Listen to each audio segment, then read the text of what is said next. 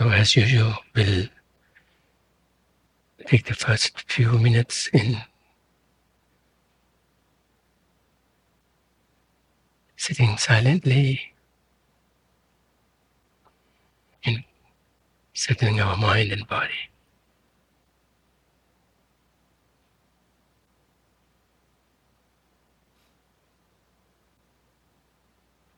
Maybe coming home to the breath and tuning one's attention, awareness to the natural rhythm of the breath, together with sensations associated with it. On the whole, bringing the mind home and be close to the body by focusing on the breath.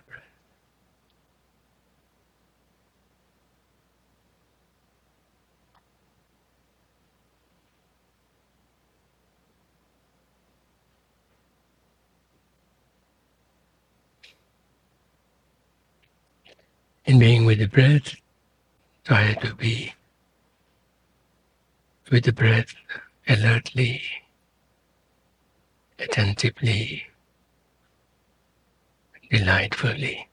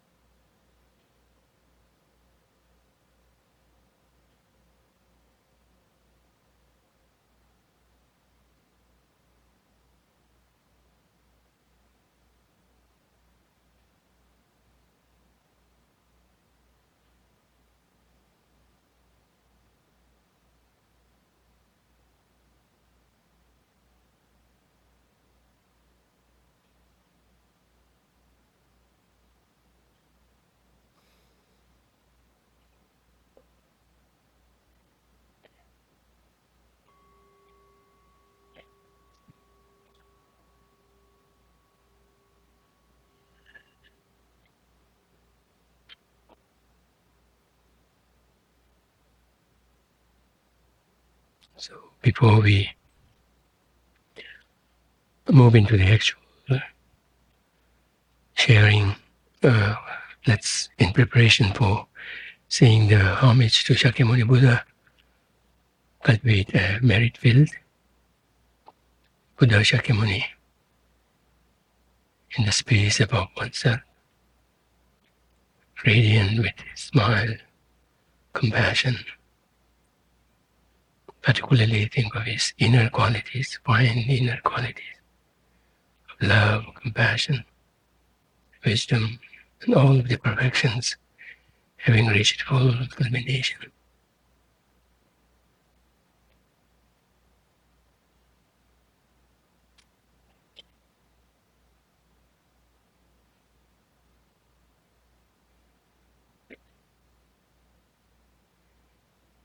In thinking of his qualities, particularly inner mental qualities, try to flex one's imagination in what it would be like to have infinite love, compassion, unerring, comprehensive wisdom,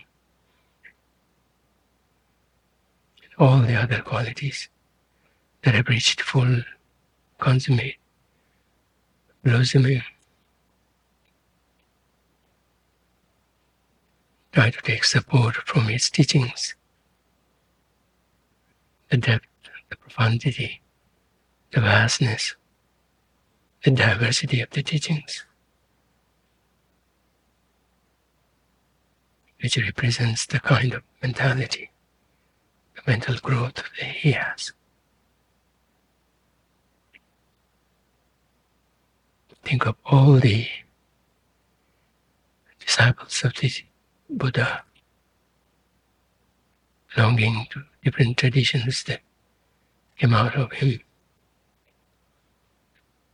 All the disciples who have made great stride in their practice, many of them having reached full state of awakening. And those who have reached full awakening, they are those who are known famously, popularly among us, and there are many who are not, but nonetheless have made the full state of full awakening, generating bodhicitta, the wisdom of understanding emptiness, subtle independent origination, and all the practices that they undertook.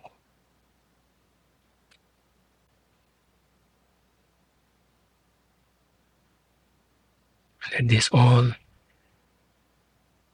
contribute in generating a very strong sense of reverence and admiration towards the Buddha. Think of fellow sentient beings surrounding us, all of them in human form, so that we could conveniently take them in the visualizations, yet at the same time undergoing their own respective sufferings, both general in samsara as well as particular to their type of birth or stage of transition. Thinking of those, relate with them, empathize with them from one's own experiences and from one's imagination of what their conditions might feel like. And with this reflection, relate with them with a sense of empathy, growing into a sense of compassion, that in turn growing into full-blown bodhicitta.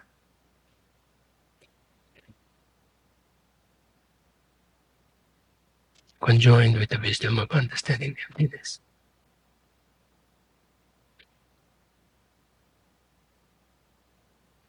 Thereby seeing the root of the sufferings, how that is amenable to change,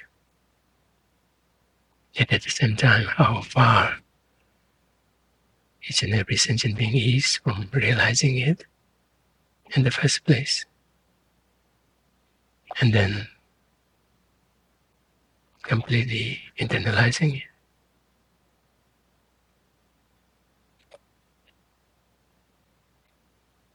With these visualizations in place, let's say the homage to Shakyamuni Buddha, imagining that one is leading the congregation, all the sentient beings in human form joining us in this.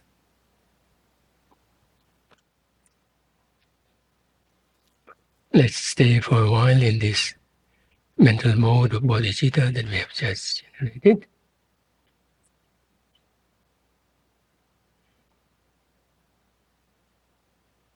Aspiring to attain full state of awakening,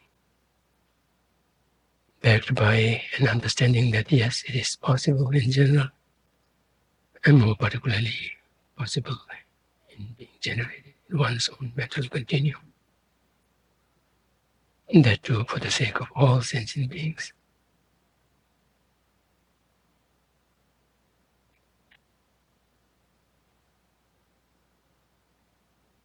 Remembering the rationale behind this, how benefiting others in the fullest possible way is possible only when one has reached full awakening.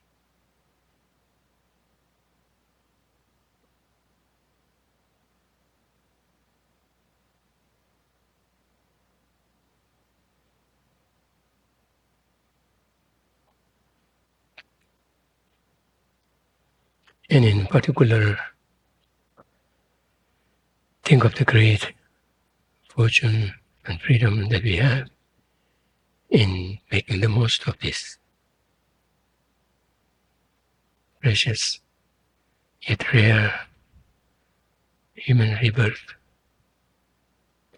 complete with almost all of the freedoms and fortune spoken of in the scriptures for undertaking a very robust, productive, reaching Dharma practice.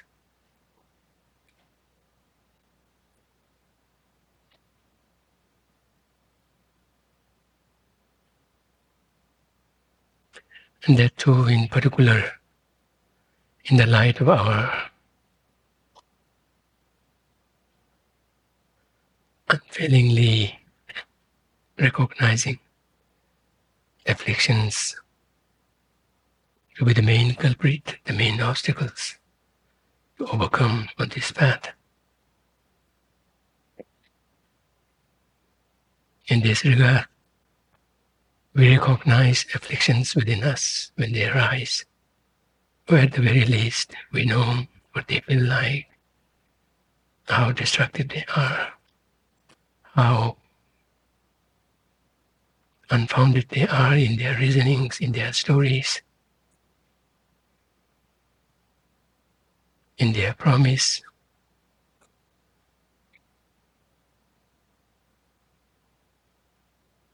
So we not only recognize afflictions for afflictions, but see them as something to put our blame on for all of our predicaments, all of our sufferings. We have come to recognize afflictions as something to be averted, not embraced. Yet at the same time, realistically accepting and admitting that they are hard to overcome. They have a very strong grip on us. And we also know the reason behind this. And particularly seeing our own habitual patterns before we met with the Dharma. And even after that, how the residues of them are still strong, going strong within us. Yet at the same time, through our reflections, as well as through our studies, teachings that we have heard, we have somewhat come to know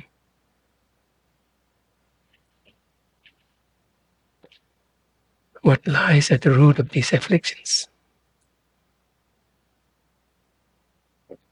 namely ignorance. That too, not just a naive ignorance of not knowing, but rather a deliberate misconstruing of the reality,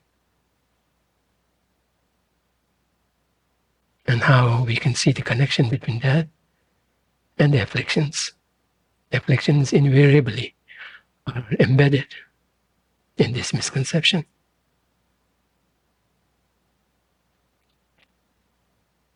And how, through our reflections, sharings, deliberations, exchanges, teachings that we've heard, and from our meditations, we have come to see through this affliction, this ignorance, and how what it conceives is totally in opposition to the reality.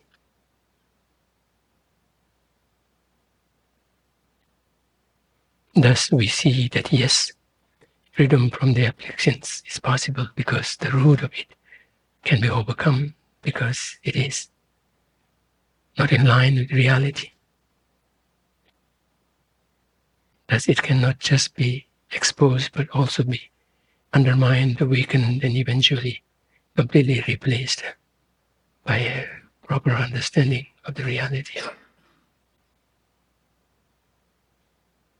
So not just freedom from afflictions, together with its subtlest stains, is possible in general, but it is possible provided we make efforts to be brought about in our own mental continuum.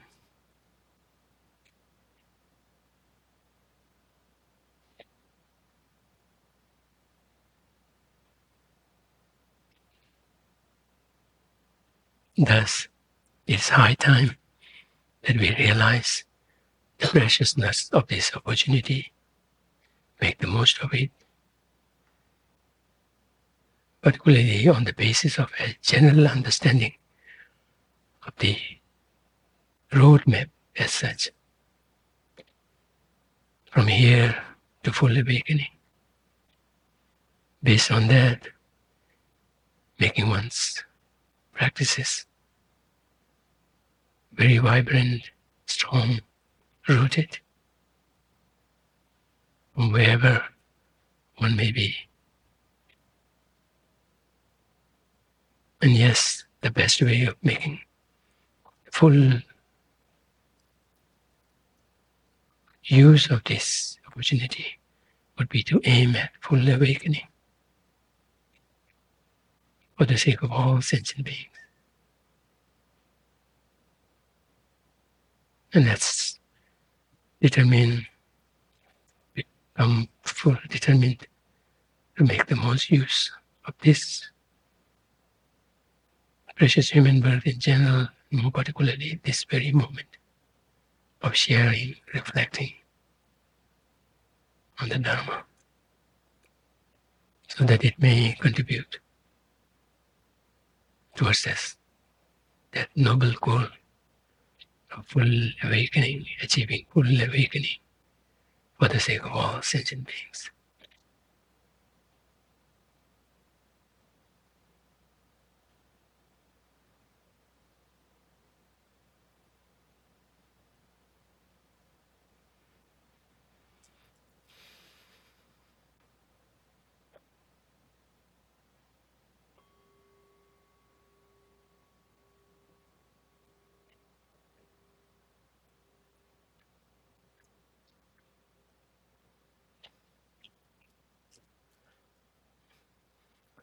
So,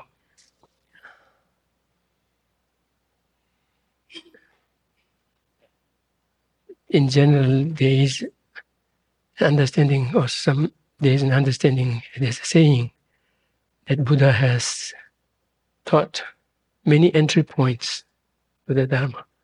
Some count around 100 or maybe even more than that.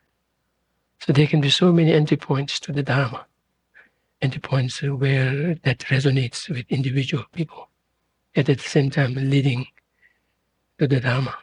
So one entry point that I see is by seeing the entirety of Buddha's teaching as a way, directly, indirectly, to address the afflictions. Because afflictions, either the afflictions themselves or something about the afflictions, be that the cause of them, the results of them, the impacts of them, the imprints of them, those are the ones which are the culprit, which are the main obstacles to our full awakening.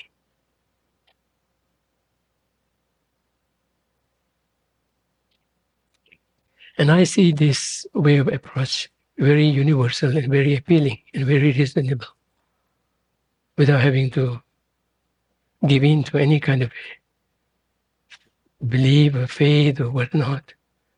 The reality of afflictions is here and now. And then from there we can infer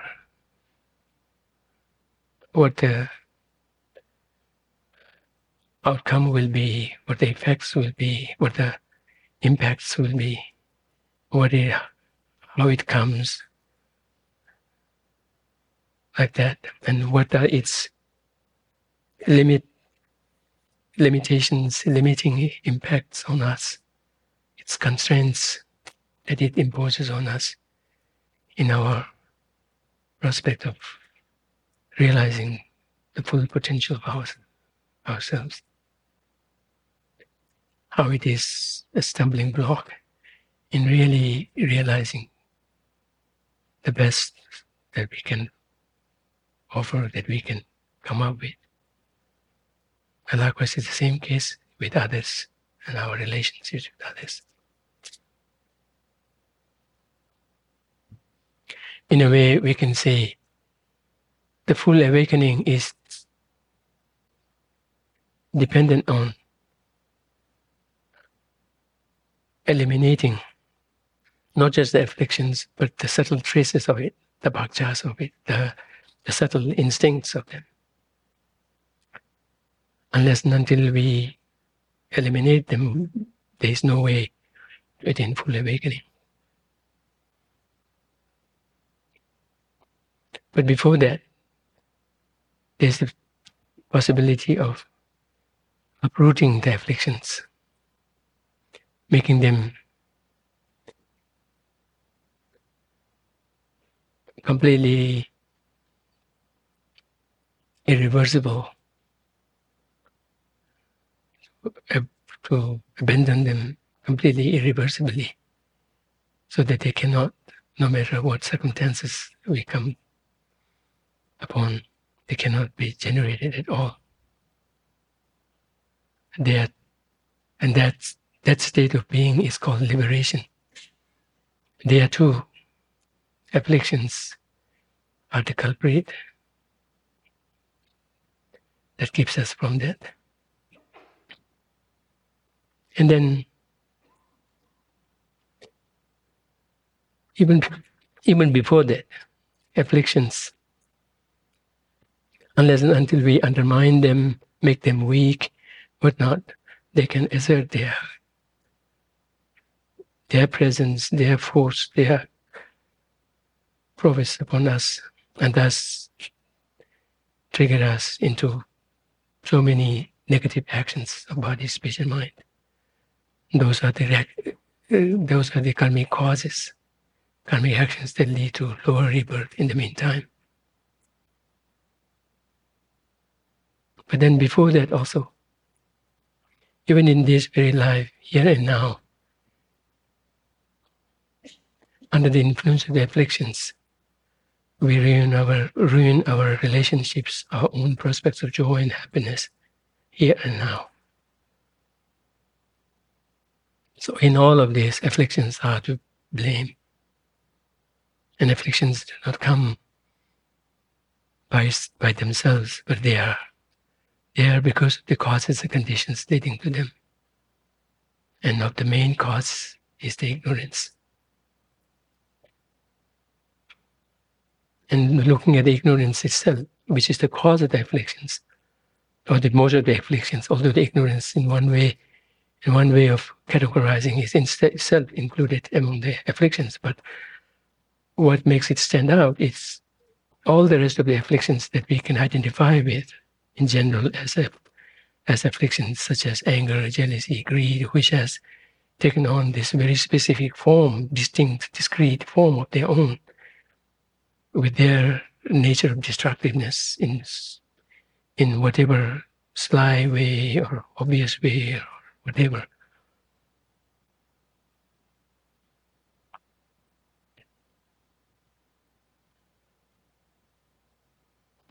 From among them, ignorance stands out in that it permeates all the afflictions, irrespective. Whereas in the case of individual afflictions like anger, hatred, jealousy, greed, attachment, etc., they kind of maintain their own distinct, discrete nature, and they do not, if you will, permeate each other. They do not overlap. But this ignorance that underpins all of the afflictions, kind of pervades them, and it serves as the main lifeline for giving life, strength, force to the afflictions.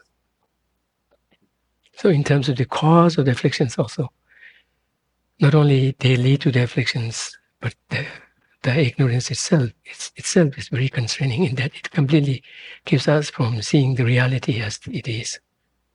And thus, from the get-go, we are completely deceived by it. And what prospects can we expect from it? Then be deceived further, deeper. And it's very obvious in what it leads to. So in all of these, afflictions are to blame one way or the other, and thus they kind of stand in the way or prospects of any level of happiness. So this perspective to Buddhism is very practical and very universal. And that's something that could be shared among all in a way without having to contradict with any of the individual religions' basic premises. And not only that, the very fact that all of them teach love, compassion, etc., it's a great boost and it's a great way of accommodating this way of looking at our predicament, our common predicament, and seeing a way out.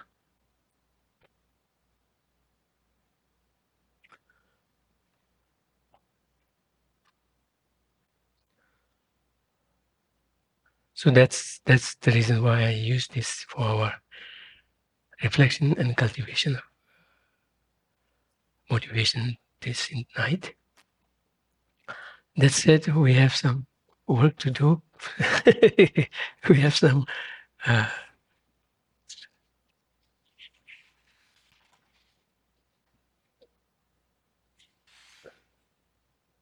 some motion to push through. So where did we leave last time? Is it on page 25 or 26? Okay, the very last, is it, which paragraph is it? Is it one starting with understanding? Or maybe so. Okay, we will find out. So let's look at page 285, paragraph from the bottom, starting with understanding that samsara and nirvana are of one taste, contracts the grasping that binds us to samsara. And how is that? One obvious way is when we understand them to be of one taste, we understand them of one taste in the light of their being lacking inherent existence. And that is in the light of realizing their ultimate reality. And that itself counteracts grasping that binds us to samsara, because grasping to samsara, or our bondage to samsara, is because of the afflictions, and the afflictions in turn are primarily responsible, or they are primarily generated by the ignorance, and that ignorance is counteracted by this understanding of the ultimate nature, the shared ultimate nature of just about everything, including samsara and nirvana. So that's one obvious way. Another way is by not getting stuck in the feeling that samsara and nirvana, they are given entities that have no way of changing. Because when we see them in the light of being inherently existent, that means they are there by their own power of being, and thus no power whatsoever can ever affect or change them. And thus this means if somebody has made to, or they are in samsara, in nirvana, they are there for all the time, and those who are stuck in samsara are stuck there without any prospect of any change. Whereas when we begin to see samsara and nirvana of one taste in the light of being, in the light of sharing equally in this nature of being thoroughly, through and through, dependently originated, with not the slightest iota of any kind of intrinsic identity,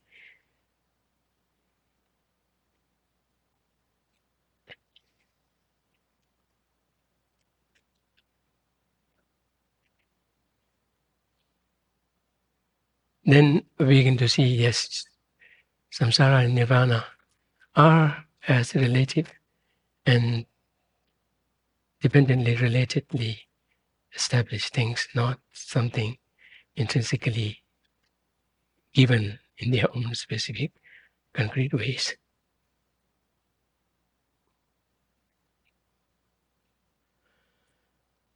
So those are the ways by which understanding the sameness of samsara and nirvana, not that samsara and nirvana are same in general or all, on all fronts, but luckily in this very fundamental, ultimate nature, they share the same level of existence, mode of existence. Seeing both of them as empty of true existence, we become confident that however many faults samsara has, they can all be eliminated. And particularly in the light of seeing the connection between the ignorance that completely misconstrues the ultimate nature of reality and the afflictions. When we see the connection between them, then which amounts to seeing them as empty of true existence, then we begin to see how the very foundation of the afflictions is not stable. It has been made stable by our habituation, by our kowtowing to the ignorance and to the afflictions, not because of any other reason. And thus, there's this possibility of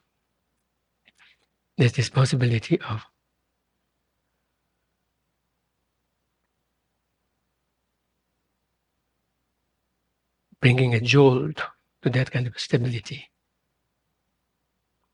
It's in the Aryadeva's Pandit where he says,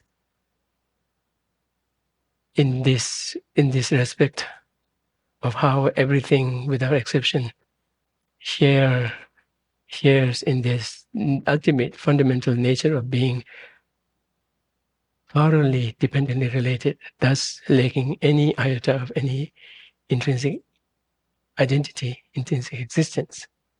The mere not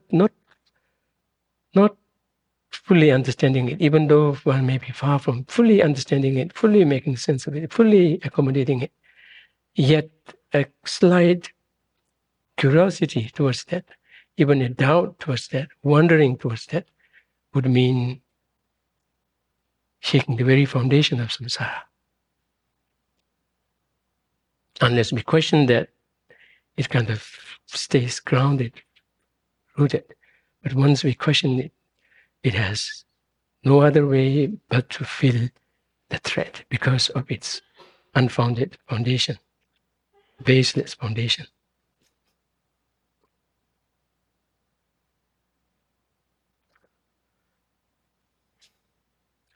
But it's not just enough to say this.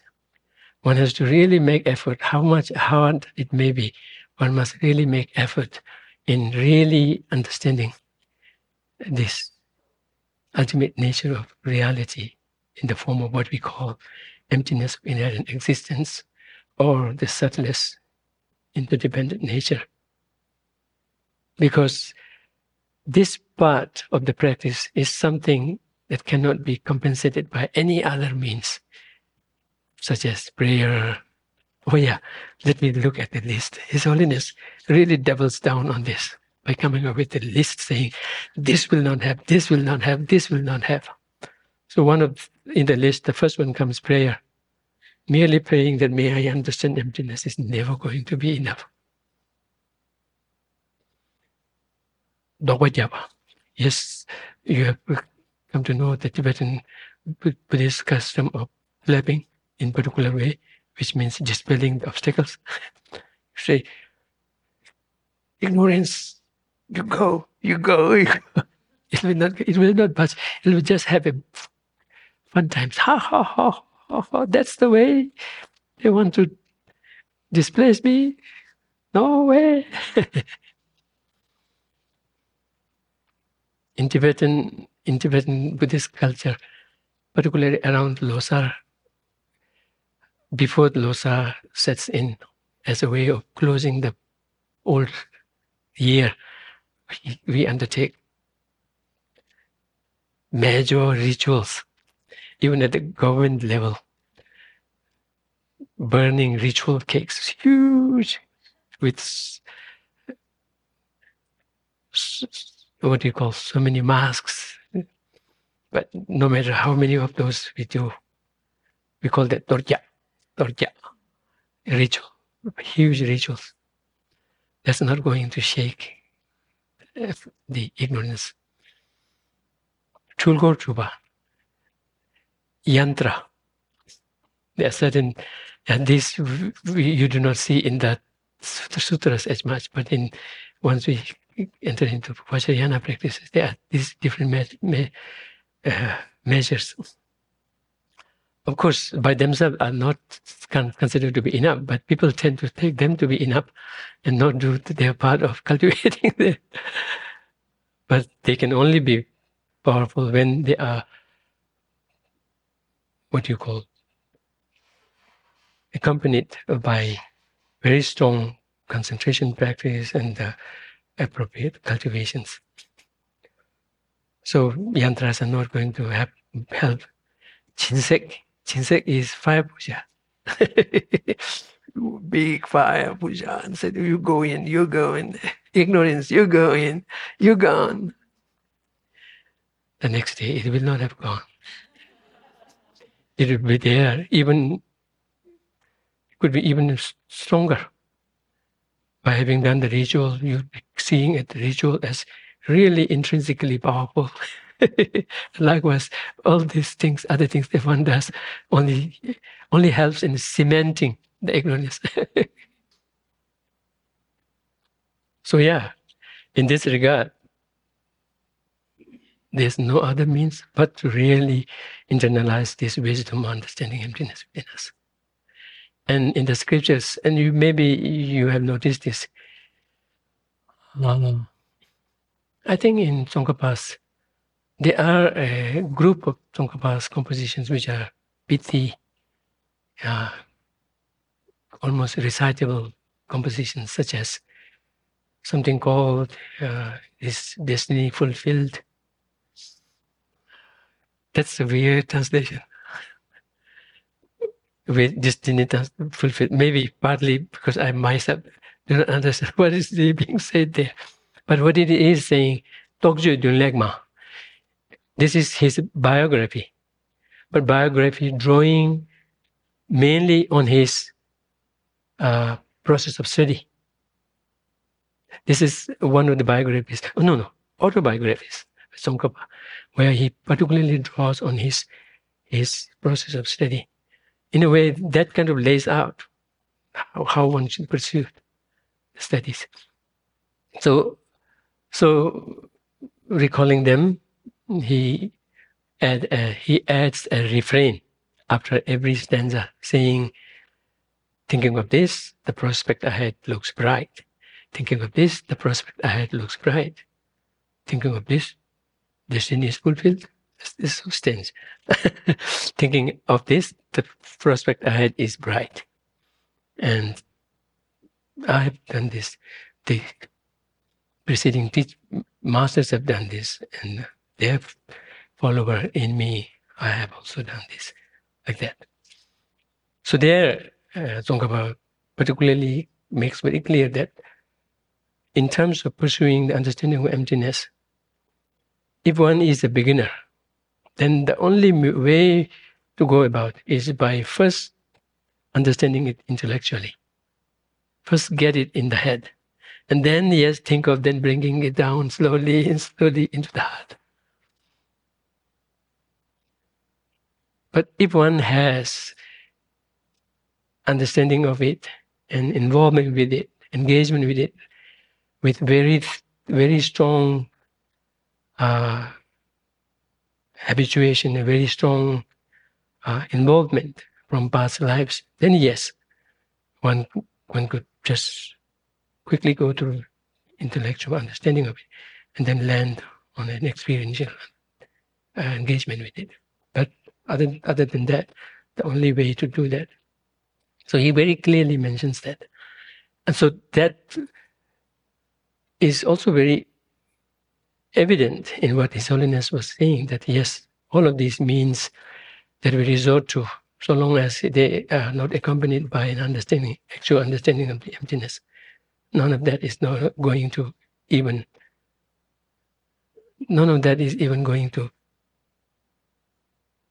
slightly push the ignorance, let alone completely do it. Because first one has to gain here, because this is about first understanding it, and then eventually internalizing in the sense of really making a full understanding of it, in that that one is able to accommodate it harmoniously with the reality, and thus see it completely mapping the reality, right?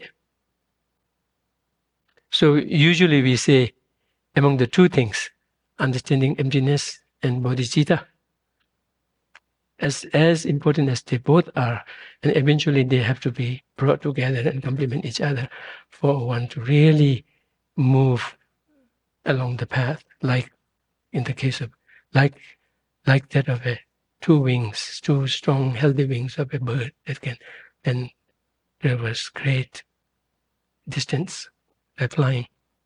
Likewise, on the path to proceed, particularly on the path to full awakening, bodhicitta and the understanding of emptiness the wisdom of understanding emptiness are like the two wings. But in terms of how to approach them, what they are like, they are very different in nature. Emptiness is hard to understand, hard to understand, hard to chew, hard to digest. But once you have understood it, you've got it in your grip. Yes, then it's very hard to lose it. And once you have understood it on one particular topic, one particular basis, then you just have to apply it to all others. There's no need of kind of going to each and every object, each and every topic, one by one. So that's the reason why there is this expression, "Chikitabu kayemba teni kunchitabu." when it comes to the ultimate nature of reality, in this light of being thoroughly empty of inherent existence, thus being completely, thoroughly, through and through, being dependently related and nothing but that. In terms of that nature of thing, it is the same as in everything. The nature of that in one object on one basis can be totally, fully applicable to every phenomenon. So that's why it's just a matter of merely wondering what this is like, and there's no need of any extra wisdom, any extra valid cognition that needs to be mediated between this understanding of the next and the previous understanding on a other topic. So it's hard to understand, hard to understand in the sense of really making full sense of it, so that it does not contradict the reality, and one comes to a full, what do you call,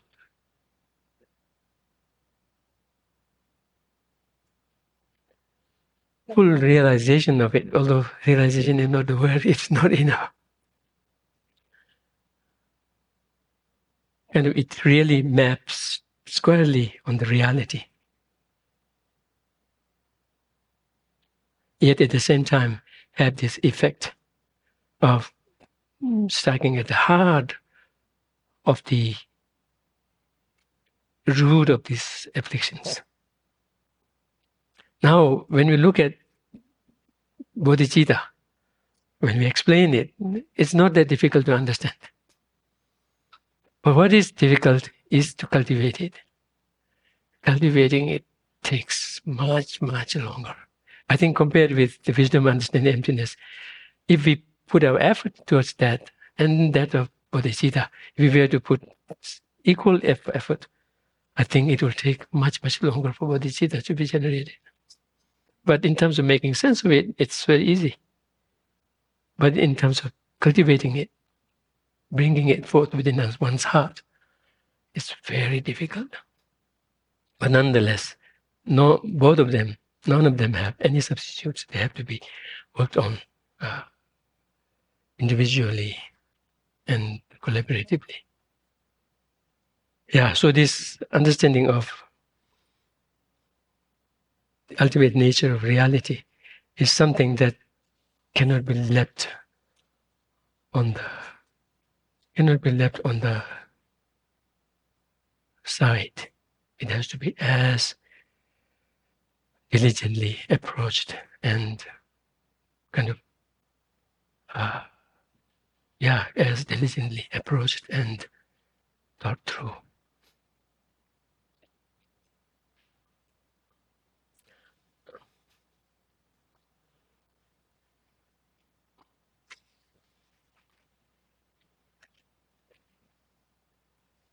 So,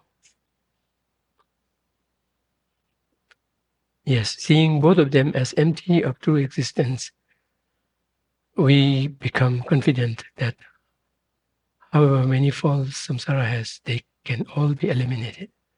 So yeah, but this has to really click within us by seeing the reality of the ignorance within us, by seeing the reality of the connection between the ignorance and the afflictions, and seeing how the other afflictions are totally dependent for their life force, for their vitality, for their energy, for their strength, for their stamina, on this ignorance.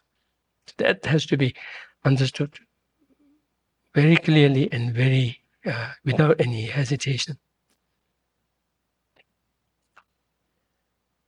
And then it will dawn on us that yes, afflictions, no matter how strong they are, they can be eliminated. And thus one will begin to have a glimpse of the end of the tunnel for the first time. Otherwise it will keep like going. I remember very clearly when we were going on tour, the first few months would be like that. going in the tunnel, not seeing the end of it, going. Because maybe the organizers would not have decided when the tour will end. And they're still looking for programs to come. So they wouldn't have that information at hand. And we would feel like just going without end. And then when they will decide, yes, this is when you're leaving, we begin to see a light there.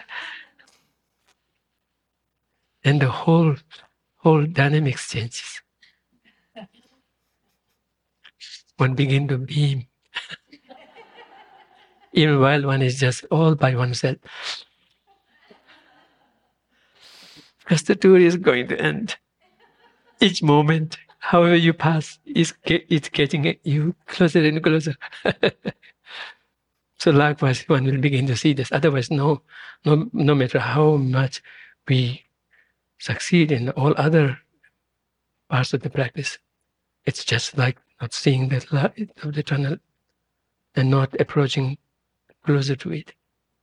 And all of our recitations after lunch, they all kind of bring home that message. So this is so important. We cannot stress this more. And particularly having attained this precious human birth, just as bodhicitta is important, likewise,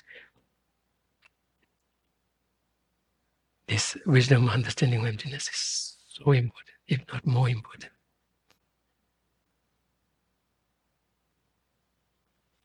If not more important, which it may be, because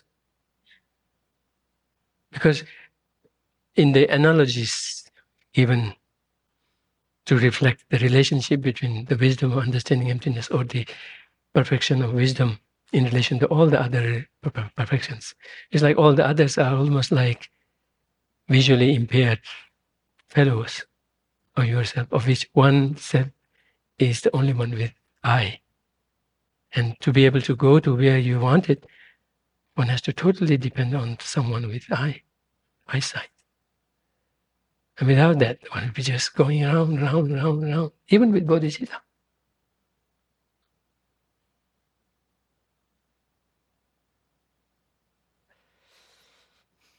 Yeah, even for virtues, with few exceptions, I will not explain what exceptions are, and many of you already know. But with very few exceptions, all the virtues that we accumulate, for them to really contribute to our eventual, contribute in the sense of really go into that deposit that pays for achieving full awakening. Of course, it has to be touched by bodhicitta, but at the same time, it has to be complemented with this wisdom of understanding emptiness. Otherwise, a major factor in that will be lacking. So this cannot be emphasized more. And His Holiness does this in one of the ways by listing these things and saying none of this is going to come close to even just jolting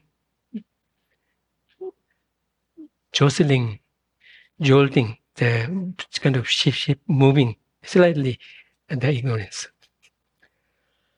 Okay.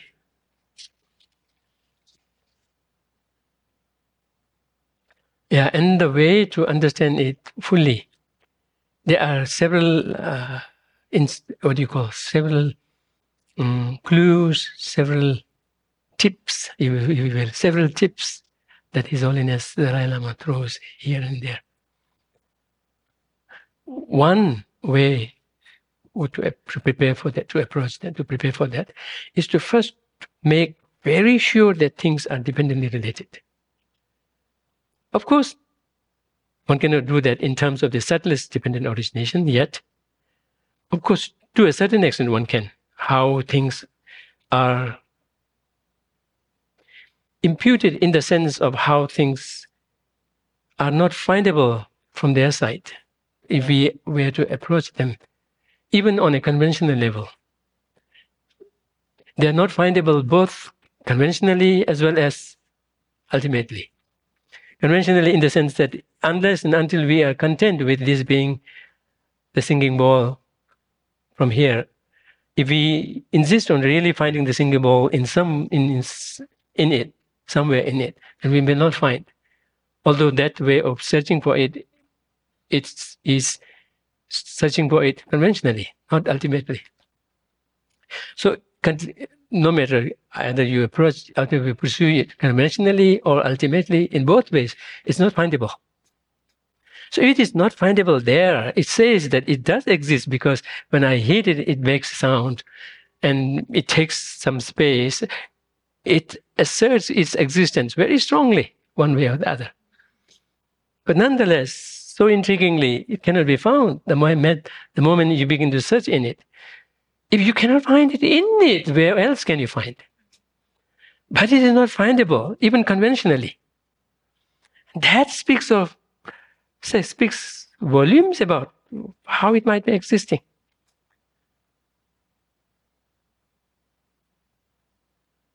At the very least, even if we do not bring the mind part of it, which is a little difficult for many, particularly the scientists, to bring mind part into it. In the first place, what is mind in relation to brain or body, it's not that clear, right? And then to make a special case of mind being distinct and really having a big impact on how things exist is far-fetched. But at the very least, by saying that, yes, there is a single ball, I see it, and we see it very differently. I look at it from here like this, I see it differently. I look at it from here, I see it differently. And an insect comes, looks at it, sees it very differently. It's like the whole sky is a big singing ball. When it goes into it, you say, oh, I might fall in it. Once it falls in it, it cannot get out of it. Nonetheless, it is not mistaken in seeing whatever it sees. It's not mistaken. Of course, among the insects, we can make a case of some insects are mistaken, some are not, within their insect context, insect world context. But we cannot say every insect is mistaken in seeing what it sees in relation to it. They are valid in there. So the validity part of that is also contextual. This is quite interesting, right? So nonetheless, although it's there for sure, yes, it is definitely there, and you bang against it, it will fall, all of that. But nonetheless, the moment you begin to search, not being content with the mere, almost like a mere,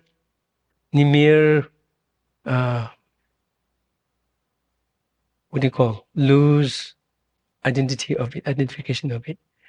The moment you begin to,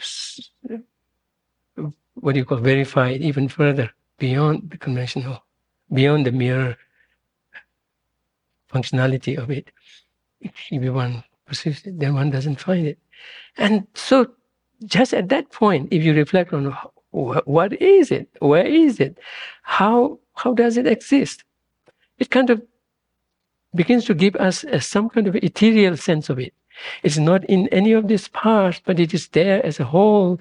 And that wholeness is just fully, totally contingent on the parts. And that too, differently on the parts in different ways. So just given that it exists, yet not in that way of being found, on it, in it, not speaking of seeing it, finding it somewhere else, but on it, in it, where it should be, if it is findable. And that's a clear indication it's not findable because you cannot find it there. Yet it exists. It gives us a sense of its being there, but quite not there, or there in a very ethereal sense, flimsy sense.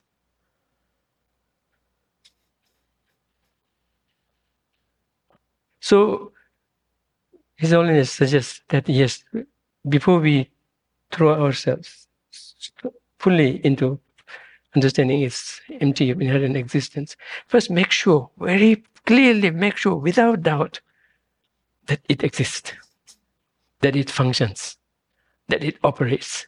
So that after you really look into the ultimate nature of it, and you begin to find that it doesn't have any inherent existence, you will not have to question whether it exists or not.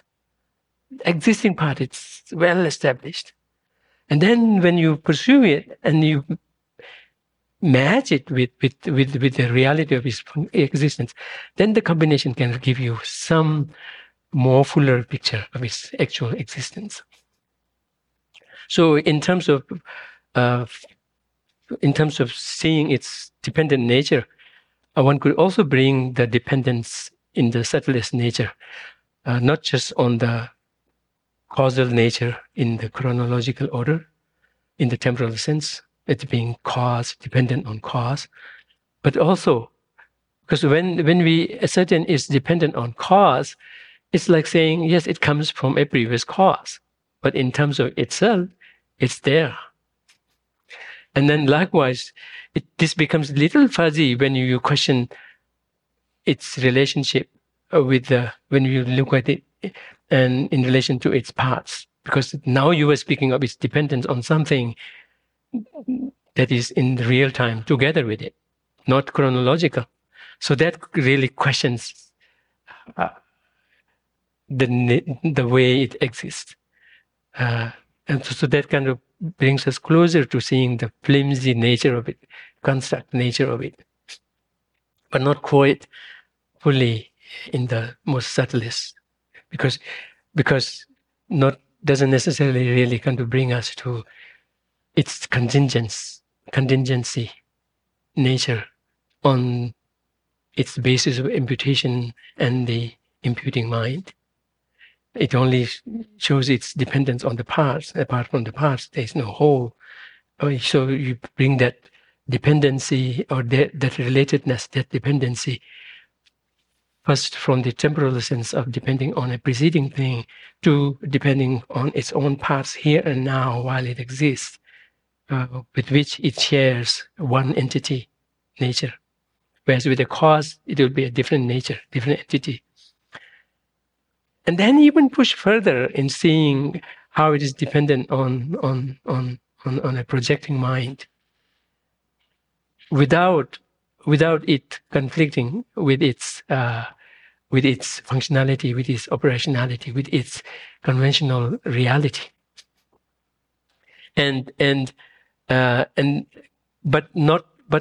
But until and unless one has fully negated the objective reality of inherent existence on it, there's no way to fully understand the dependent origination in this subtlest form, because it is something to dawn afterwards. But nonetheless, even while preparing for it, you could explore that and see to what extent you can push its reality. So that's what His Holiness suggests in way of preparing for it. First, really fully make sure, who was this? There's this Western philosopher, Descartes, right? Was it Descartes? Yeah. Who questioned everything. And he said, I think therefore I am. All the rest he could rule out, question, oh, they may or may not exist. But what about this guy? This guy is thinking. So therefore, and then he starts from there and saying, yes, others may exist. Yeah, but then in terms of seeing whether one's understanding of that is on track or not, is to see how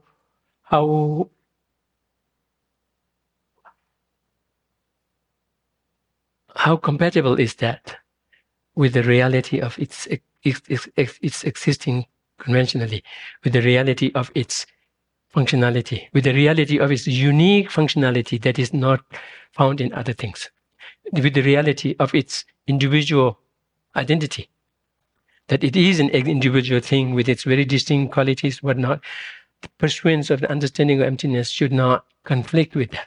If at all, it should even accommodate that. It should even affirm that, reinforce that, and thus be able to reaffirm its lack of, or reinforce or reaffirm confirm its lack of inherent existence on the very basis that it is functional in the way it is by sheer virtue of being contingent on others.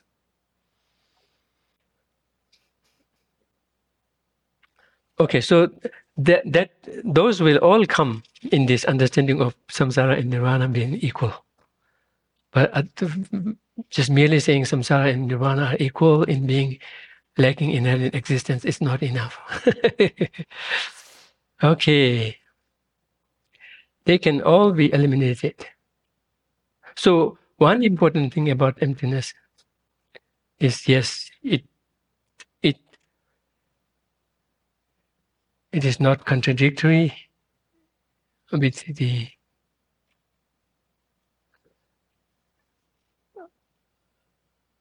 the actual reality of things. I wanted to say conventional, but it is such a cliche that sometimes it doesn't make any sense, right? It's just almost like we are looking for a excuse for saying it for the sake of saying it.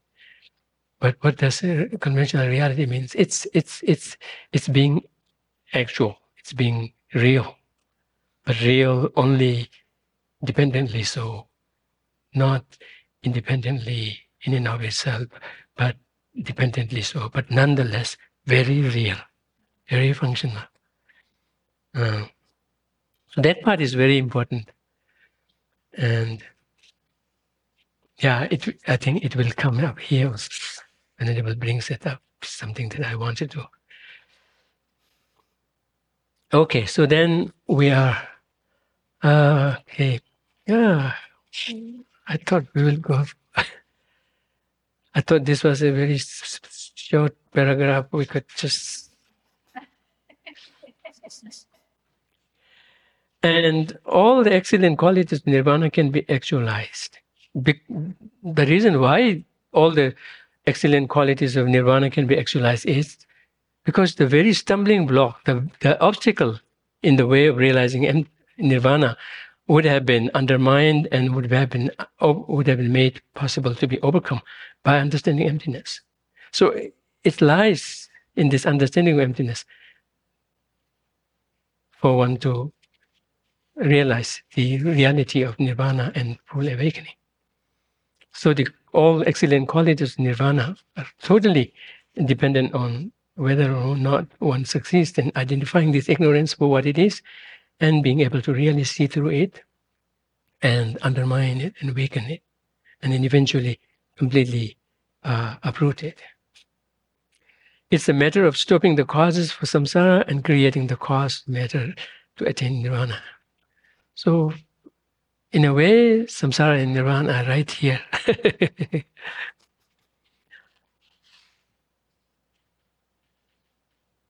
It really depends. The very initial signal to parting ways with samsara and befriending with nirvana is, I mean, when we speak of just nirvana, not enlightenment, then yes, the key really lies in this wisdom of understanding emptiness. So strongly so.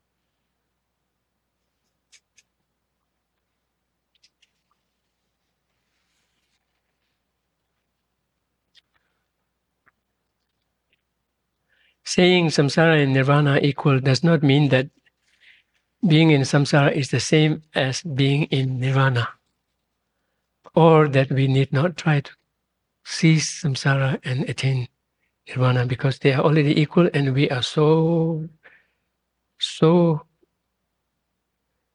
inextricably steeped in samsara. That means we are inextricably steeped in nirvana. Sometimes we even say, "Oh, that's not a big deal because everything is empty." So equating emptiness with really nothingness. And His Holiness says that is in Tibetan terms, that is a golok chambo. That is a big mistake. I think in actual translation, it makes it means even stronger than that. Yeah. Sometimes we say, "Oh, what can we do? It's karma." Like almost, it is like predestined thing. Likewise, we say, "Oh, it doesn't matter. Everything's empty." Right? That's completely getting it wrong. And that kind of a mentality we should not fall into, because that's almost like almost like in the scriptures. It specifically singles out two types of beings for whom the teaching on emptiness can be halted, can be postponed for a while. One is who has no interest whatsoever in emptiness and completely kind of trashes it.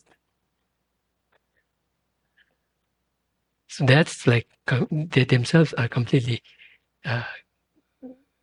turning back to it. There's another one who says, "Oh, yes, emptiness, so good. Yes, the moment I hear emptiness, I'm really relieved. And I feel so drawn close to it. Because when you speak of emptiness, then my debts, payments, they also are empty, so I do not have to pay them."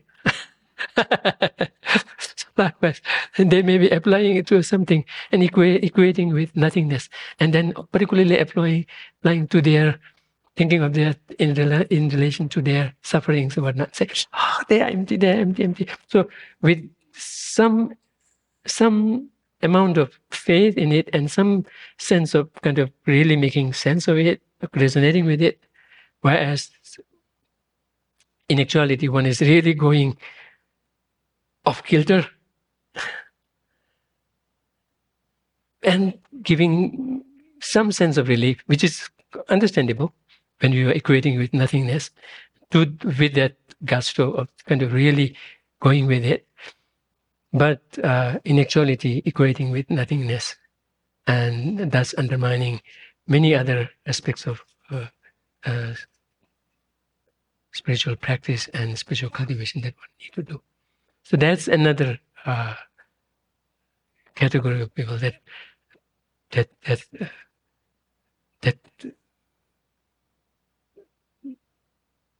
scriptures suggest to kind of proceed slowly with them, if not fully shutting them down. One could proceed very cautiously in bringing the aspect of conventional reality, the dependency part of it, functionality part of it.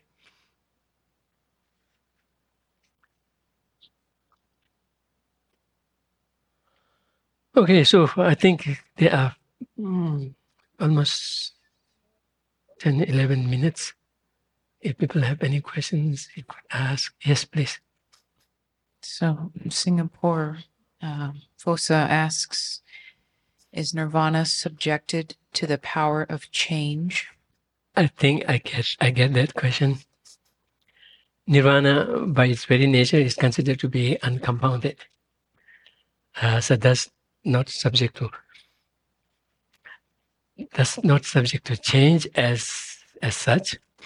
But at the same time, what we call compounded and uncompounded and permanent, in a way, is subject to change in the sense that it ceases every moment. Not change into something else, but it ceases. The prior moment of Nirvana is not the present moment of Nirvana. So in that sense, it does cease moment by moment, but not change or transform or degenerate, all of that, none of that. But so that part of Nirvana, if we are not speaking of Nirvana as a state of freedom from the afflictions, but very specifically about the very state of it, very nature of it, then we are getting into a different conversation in terms of the very nature of that state of freedom. And that state of freedom itself is not generated, itself is not produced by causes and conditions. But at the same time, it didn't arise in and of itself. There were efforts on the part of the person in tackling the afflictions with the corresponding powerful path, and thus the path tackling path that is the antidote to the afflictions, tackling the afflictions renders them totally irreversible. And that state of its having rendered is reversible, which is almost like a byproduct. That is to be very specific, nirvana. But that very specific aspect of nirvana may be considered as uncompounded in nature and does not produce.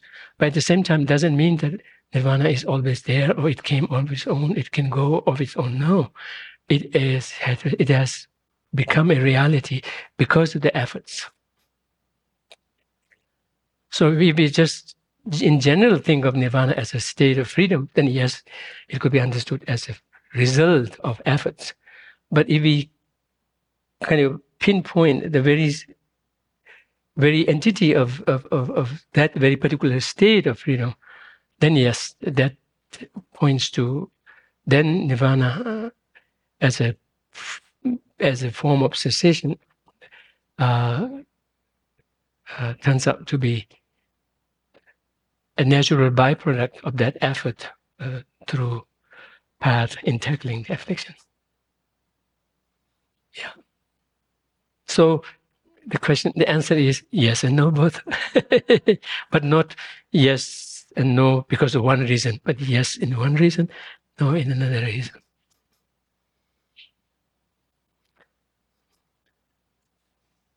Yeah, that part I particularly remember. You remember I mentioned when I was in school, the part about dharma, the part about what is actual dharma, which is the actual protection. It always puzzled me a lot. Partly it's because of this nirvana being uncompounded. And it's so abstract that I don't get my hand on anything. But now when we see how the understanding of emptiness and the ignorance that completely misconstrues reality in the totally opposite light, how they can be one-to-one, complete, exact antidote and counterforce to each other, makes it possible that yes, makes it possible to imagine that yes, with the wisdom of understanding emptiness, having the backup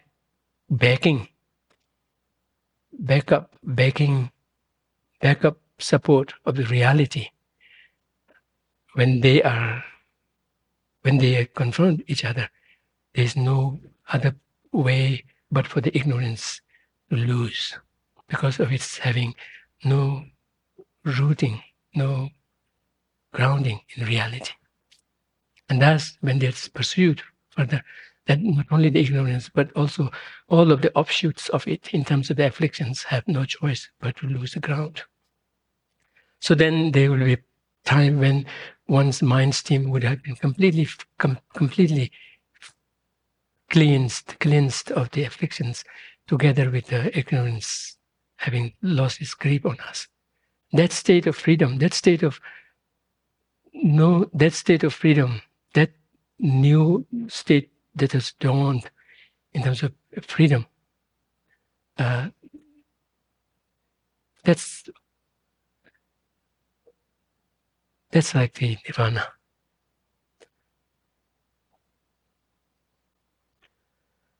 Any other questions? Yeah, please.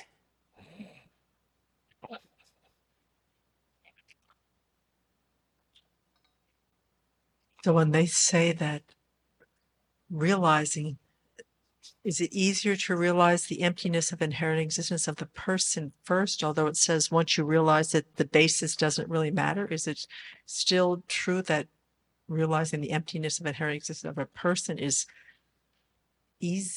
easier than emptiness of inherent existence of phenomena? And Yes. go from there? Yeah, usually we say that. Although it's not a, what you call, fast and fixed rule. It will depend on individuals. But on the whole, because of the nature of the basis, either as a person or as a phenomena or as the aggregates, because of the nature of the basis, it makes it easier for one to approach the understanding of emptiness on the person first. Know it so well. Uh, Because I keep always wondering about this because I'm so involved in myself and it's so complex that I think to be able to recognize the emptiness of inherent existence of the singing bowl many times just seems to be, it's less complicated or something. I'm too involved in the aggregates and this person.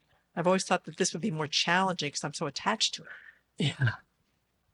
So, as I said, even in the scriptures also, it's a general rule. It's a rule of the thumb, not a fast, fixed rule that everyone has to go through it. That's not needed. But at the same time, how we make sense of this relatively easier and harder way, and the harder way to understand emptiness is the person. Unlike the singing bowl is a little difficult. You said singing bowl may be a little easier, but I want to challenge because the person is abstract. By very nature, the person is neither the mind nor the body, nor physical body, nor consciousness. It is something in between. By its very nature, it is abstract. But in the case of the singing bowl and book and others, they are not.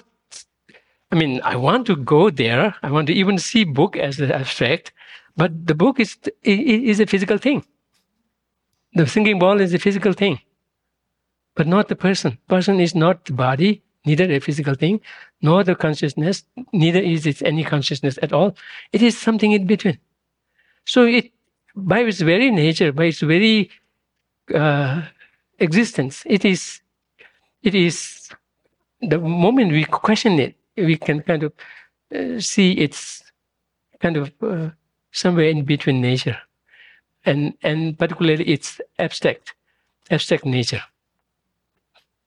So because of its abstract nature and not being able to locate, not just not locate, because that part will be applicable to everything else, but on a very gross sense also, it is neither the body nor the mind. Nor and from that, not the collection of the body and mind, which is not that different from mind and body. Its very nature, it is abstract in nature. Because of that, that's approachable. Of seeing it being, unless one identifies it with the body, with the mind, then when we link them together and say this is me, then yes, one is almost giving the same, nature as a singing bowl or as a book. So in that case, then first one has to kind of tease apart. Yeah. But the person is, by its very nature, kind of situated in that form, in that way. Sorry I'm not exactly asking you to repeat what you said, but I have a difficulty with the things about Nirvana. Mm-hmm. I get some of the ideas in the sense of Nirvana is considered to be permanent from a certain perspective, I guess you would say. But that part that is considered to be permanent, is it an absence? It's not a state of mind. Is it like one of the things where a book is impermanent, but something being a book is permanent? I see. What are the actual technical terms for the part that is permanent and how you might describe it as impermanent? I think that might help me. That's a little difficult. But usually, you must have come across this analogy in washing clothes. Have you come across that? Right? So yeah, all you do is you're rubbing it, and you do not necessarily work to get the stains, the freedom of the freedom from the stains that comes in the wake of it. You just deal with your afflictions, stains, and consummate to how much force, effort, and other things that you've done. To that extent, the level of afflictions will be gone. So in the wake of that, there is this absence of it, absence of the stain. And that is nirvana. That's the reason why nirvana is non-affirmative in nature. That's why in many of its you could call epithets, different ways of calling it. One is it is called cessation. It's called peace and freedom from nyangde, freedom from nyange,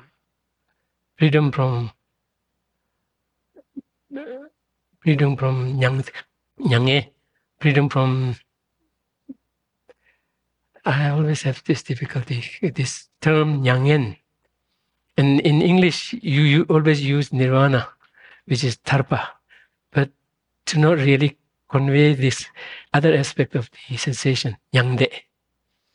But basically it refers to predicaments. So freedom from the predicaments. Kokwa Shiva. Yanum. Yanum has a positive connotation, but it mainly draws on the benefits that come from it. It has this connotation of being splendid, with splendor, but splendor because of its being freed from the afflictions. So it is an absence of the dirt that have been removed through effort by the antidote. Appreciate the way you explain this. I can understand that, and I like the analogy because it will help me remember it.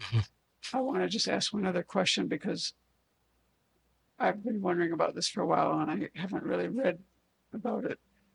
But okay, so I could safely say Nirvana is like an absence of afflictions, absence of these things you've removed. So you could say absence of afflictions from one's mind stream.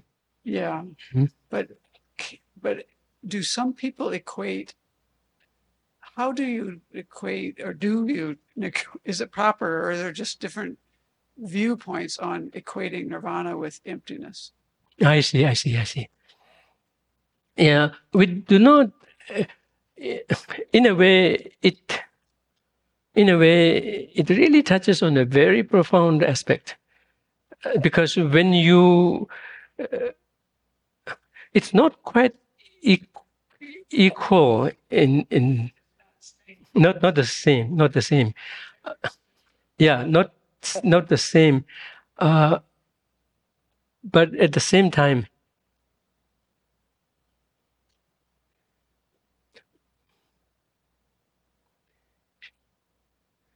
yeah. But at the same time, when they say sensation is the ultimate reality, it has to do with the mechanism of how you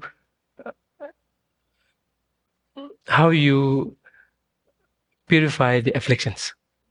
You do this through the means of a wisdom that understands that is totally focused on emptiness. And why emptiness works? Because the root of it, what holds afflictions from getting off of us is because of the ignorance, the grip of it. So it's in the face of the ignorance that the wisdom of understanding kind of throws this reality of emptiness in it. So this purification happens within the sphere of, I don't have any better way of calling it, within the sphere of emptiness. And that's why that freedom takes on the form of emptiness. So, because in the ultimate, the only tool that really ultimately matters is wisdom, but not just wisdom on anything, but wisdom to understand emptiness. And it's almost like you have the emptiness at the tip of this tool. Now with this, you can really strike at the very heart of the afflictions. And thus the affliction itself gets dissolved, in a way gets dissolved or gets freed of us within this force of emptiness. And thus we have a saying that it is dissolved or it is purified within the sphere of emptiness. And thus that state of purification takes on the form of emptiness. But not everyone. It is not a universal statement. Even within the monastic yigchas, they differ. Yeah, you're welcome. Okay, we will stop here. Thank you.